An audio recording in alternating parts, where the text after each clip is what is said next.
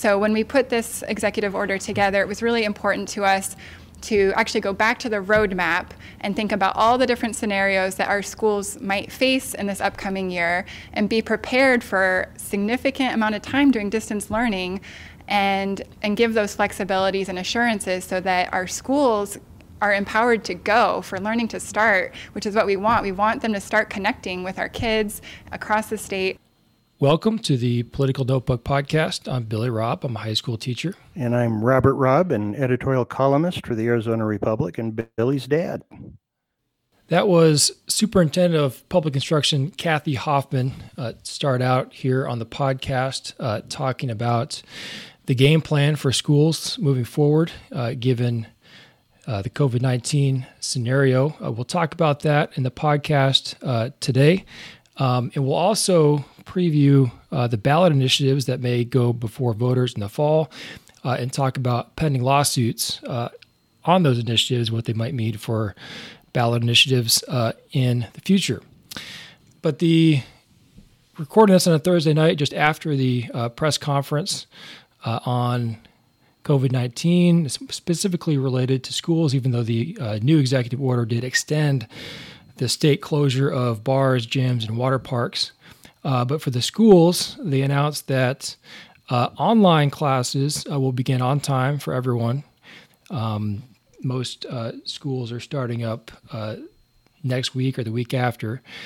Districts will not be required to open in person on August 17th totally, but they are required to provide an option for in-person learning for kids whose families don't have any other options. And it sounds like in terms of the opening, it's not based on date specifically, but local districts and charters will be given kind of like guidelines, like health guidelines and metrics on how to decide when to reopen and how to proceed. The governor emphasized that no one's going to be forcing people to go back, trying to provide maximum flexibility. And so basically it's turning over a lot of this control over to local school leaders. In my opinion, it shows solid leadership and teamwork by Governor Ducey and Superintendent Hoffman working in a bipartisan fashion for the well-being of families in Arizona, given this challenging situation where there are no good options. Even though we haven't seen the specific metrics or guidelines, I think it's the best approach we could do under the circumstances, respecting the wide variety of options and preferences that are out there. What are your thoughts on the executive order? Well, I certainly believe that maximum flexibility for everyone involved is the appropriate route. I don't perceive this order as providing as much maximum flexibility as I think there should be. In essence, schools are being ordered to open up on August 17th for any child whose parents prefers to have the child in a learning environment, also known as a classroom. The guidance as to how physically the school should be configured in order to comply with that and subsequent openings to a broader range of students for in-classroom instruction aren't due until August 7th. That just gives schools 10 days to prepare. I had previously written a column in which I advocated postponing the opening of school period in class instruction and distance learning until after Labor Day. It's my perception that schools are not ready, but I would be more interested in your perception of how ready the schools are and how they will be prepared to do what the governor has now ordered. You're on the front lines. You report to work on Monday. Do you think your school and schools generally will be able to gear up quality distance learning immediately make whatever physical configurations need to be made for an August 17th soft opening, and moving forward from there. What's your sense of preparedness? Well, schools have been preparing for what the order had been previously, which was all online learning until the 17th. So I know there are some districts that announced that they were closing until early October, so they wouldn't have been preparing for anything but online learning. But everyone else, I think, have been preparing for starting out with online learning and then, trying to move forward with at least giving options for in-person learning or online learning. A lot of the teachers I've talked to have described different sort of strategies for providing that option. Some schools are going to have teachers teach both online and in-person learning for like the same class. Other schools are providing like the teachers choose themselves whether they want to do in-person or online, and then try to match the students to there. But I think the question that you ask about are schools going to be able to provide high caliber instruction from the get-go? I know that's the goal, and everyone's striving to provide the best instruction possible. But I think just realistically, either in person or online, it's not going to be as good as if there was no COVID-19 at all. I mean, if you're talking about online, some students might thrive in that, but some students really don't. And if they are, that you're the type of student that doesn't really thrive there, but you're kind of worried about the health risks, and you have a immune issue or a family member that does, that person is going to be struggling in the online format. I think there's natural limitations to online format in general. And even if you're in person, it's pointed out to me just earlier. I was texting with a buddy of mine, Forrest, who's been on the podcast before, raising the concern about even in person, there are limitations now. You can't have, you probably won't be able to have the same, interactive activities that you normally have in a class, people moving around, working in groups, having, going next to a table and pointing at their paper and providing, just the kind of hands-on on instruction that you kind of want to have in person, which requires, not violating the strict protocols that you'd want for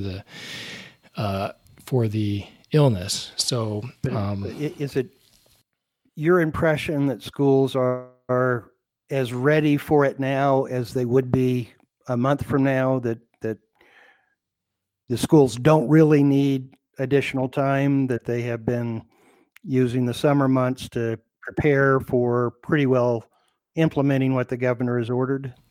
I mean, I think any school leader, I'm not an administrator, but I think any school leader would, they always probably feel like they need more time to do everything they need. But, the date's been set, and schools have been preparing. So, obviously we have more time, yet you can do more stuff. But I think that, from the beginning, that's been the aspirational date, and I think school leaders have been preparing. But that's there. Go ahead. But there are a lot of people who would say that we shouldn't have school at all, and that maybe so there's. I can't speak for all school districts and all educators with that, and I know it's just it's just a difficult situation with no good options, and I think we're doing the best we can, and this executive order and the decisions, in my opinion, were the best call that we could have under the circumstances. There was another component to what the governor did with respect to education that I I do think is commendable, and that has to do with the financing. He is going to use federal funds pretty much to ensure that all schools are held harmless, to be given at least what they got last year, if not more, irrespective of what happens to the mix between distance learning and in-classroom learning, and even if there's an enrollment drop for the schools. I think that's an appropriate and commendable approach, and gives schools greater certitude about the resources that will be available, rather than watching the daily attendance count and trying to figure out how much money that's going to produce for them. Right. So I think that part of what the governor said, even though I've got reservations about the rest, was good, commendable, and in terms of looking at the funding issue, he's been on top of that from the beginning. He had an earlier infusion of cash. About the only requirement for the schools is to have some form of at school site learning available by August 17th. Yeah, some of the question marks that might still be out there, state testing, whether that's going to happen, I can't imagine it would be the same sort of gauge that it would be normally.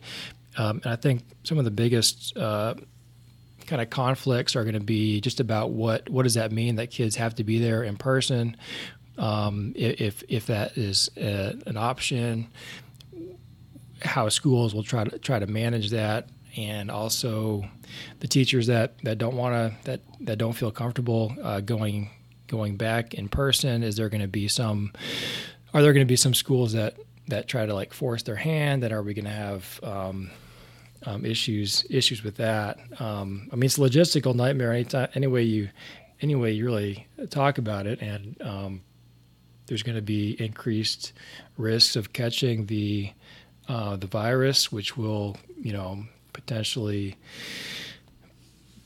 raise a question of, what are you going to shut down schools when someone gets it? How is it going to work in terms of human resources with that, and then obviously the concern about people getting seriously sick from it. So definitely not out of the woods in terms of the complexity, in terms of difficulty, and but we're all sort of in this together and moving forward the best we can. Well, good luck to you, all the other teachers, and the students as we commence a new school year. Yep. Well, let's talk a little ballot initiative politics here. There are 4 ballot initiatives that were filed. I'm not going to talk about each of them or any of them in great detail here, except to talk about the potential lawsuits that might keep them from the ballot. There's 4. There's the Invest in Ed ballot initiative that would be a tax hike on high income folks to provide money for education. There's a legalization of recreational marijuana initiative. There's an initiative to raise wages of hospital workers and provide for heightened standards of infection control. And then there's also a criminal justice reform initiative to reduce sentencing for nonviolent offenders. And before getting on the ballot, signatures need to be collected. The signatures need to be verified, and potential lawsuits need to be settled on those. And right now, I believe all of the lawsuits are facing lawsuits specifically towards the wording of the summary, the 100-word summary that appears when voters are handed the ballot initiative to sign it. And in 2018, Invest in Ed was booted off of the ballot because of the faulty summary, that 100-word summary. This year, 2 years later, how strict do you think the courts are going to be in terms of the language of these summaries? Well, the court, as a practical matter, invited these challenges when in 2018 they, for the first time in Arizona history bumped an initiative off the ballot because of some kind of flaw in the 100-word summary. The flaw in the last Invest in Ed ballot measure was materially different than the alleged deficiencies in the 4 lawsuits that have been filed against this year's ballot initiatives. Invest in Ed in 2018 unintentionally repealed a section of Arizona law that adjusted the income tax brackets to account for inflation each year. So each year, the amount of money that you have to earn in order to get into a higher tax bracket goes up. So by unintentionally repealing that section, Invest in Ed wasn't, as it was being depicted and as the 100-word summary described, a tax increase exclusively on the wealthy to fund education. It was a tax increase for everybody. And the court found that there has to be some degree of integrity in the initiative passing process, and that one could not assume that the people who signed up for a tax increase only on the wealthy would have also signed up for an initiative that increased the income tax for everybody. So it was a very substantial and material defect. But I don't think the court wants to get in the business of fly-specking these 100-word summaries. By law, the summary is limited to 100 words. That's not very many. And none of these lawsuits allege the same kind of material defect that existed in the 2018 Invest in Ed initiative. Instead, they say that there are things that are in the initiative that have been omitted that aren't part of the 100-word summary. There is a more accurate way that it could have been described. And I don't think the court is going to want to get into the business of playing editor of these 100-word summaries. So I think it was inevitable that these lawsuits were filed because of the success in knocking the last Invest in Ed ballot measure off the ballot. But I think the court will want to create some rules to distinguish between the kind of defect that existed in 2018 and the kind of defects that are being alleged here. And I haven't read or looked into all 4 of them in that much depth, but the one that I have, and these were all discussed today in the Legislative Council, talking about what kind of language would appear before voters if they go to the fall. But one of the controversies on the current version of the Invest in Ed is the way that the tax increase is described. If you look at it one way, the percentage is moving from I think it's 3.5. 4.5% to like 8%. Correct. On incomes over a certain point. So I think it's $250,000 for a single person, $500,000 for a couple. That any dollar over that amount goes into this new category where instead of being the 4.5 is now 8. Well, you could look at that one way and say, well, that's a 3.5% increase on surcharge on that amount. But if you put it a different way, on that next dollar, that is actually a 77.7% increase. And so the arguments are on that. Do you think that difference is material enough in that it would affect, number one, someone's ability to sign it, or number two, that if it was described as 77%, it would be sort of like advocacy in terms of presenting it and exaggerating it and making it seem a lot higher than it actually is in reality. I don't think that the summary, the 100-word summary for the initiative, uses a 3.5% surcharge to describe what it is levying. The challengers, the legal challengers, are saying that that's misleading because it implies that the tax rate is 0% up to that point.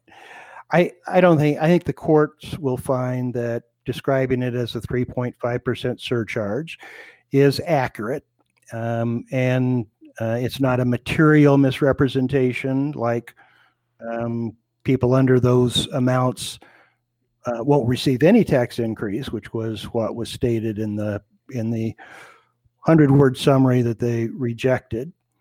So I think it's unlikely that the court will invalidate the way that the proponents have described it in the 100-word summary.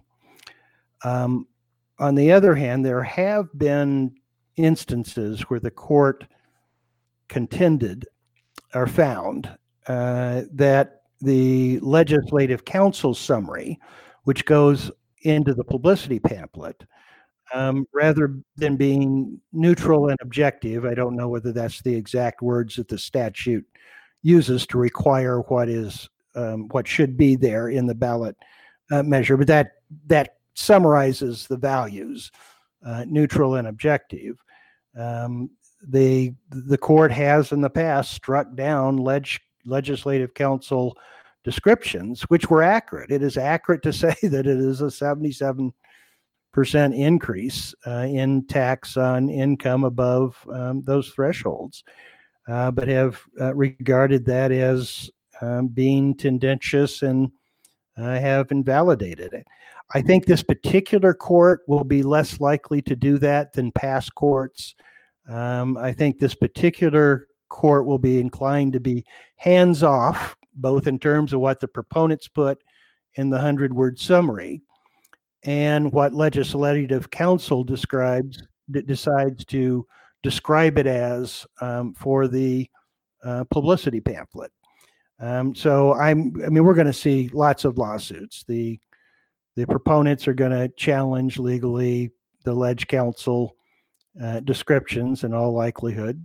But I think you're going to see, maybe I'll be surprised, but I think you're going to see kind of a hands-off court if there aren't true material misrepresentations and otherwise let the political process play its way out. We should, I think, clarify what happens in the legislative council proceedings. Legislative council is often used to describe the staff of the legislative council, which are highly qualified, very neutral, nonpartisan lawyers who are expert at drafting legislation and are equally available to all members of the legislature, irrespective of party. The legislative council itself is members of the legislature, and Republicans control the majority. So there is reason to look at what the final language is for the publicity pamphlet for an attempt to try to tilt the playing field in the election. But in contrast to previous courts that have been kind of activist, I think this court, unless it is a material misrepresentation, is likely to let it pass, both for the proponents in the 100-word summary and for opponents in the legislative council in the way they decide to describe it on the publicity pamphlet. Well, let's leave it there for this episode. Finish with a sports question. Pretty much all the Arizona teams are going back right now, but there's no crowds at any of them. How do you think that will affect either the viewing of these games or the playing experience? Well, I will confess, except for professional golf, I'm not paying any attention to what's happening in professional sports. And I would be unqualified to offer an opinion about that, even if I did. I know that the professional golfers have said that it does make a difference. And in which direction? It doesn't. It kind of keeps the adrenaline level down, and you don't get the sense of momentum when you're on a roll. I mean, these are professional athletes, so I would presume that they're focused on the moment and what they need to accomplish in the moment. But you arose in sports to a higher level than your father did. What's your view of the matter? I don't know. I think it depends on the team. Depends on the player. It might help certain players, hurt other players. I think it'll be more boring to watch, but I'm interested in seeing how the network sort of try to make it more interesting and evolve as it goes on without fans. You might not have fans for some time in sports. Well, thanks everyone for listening to the Political Notebook podcast. You can listen and subscribe on any podcasting app. Thanks.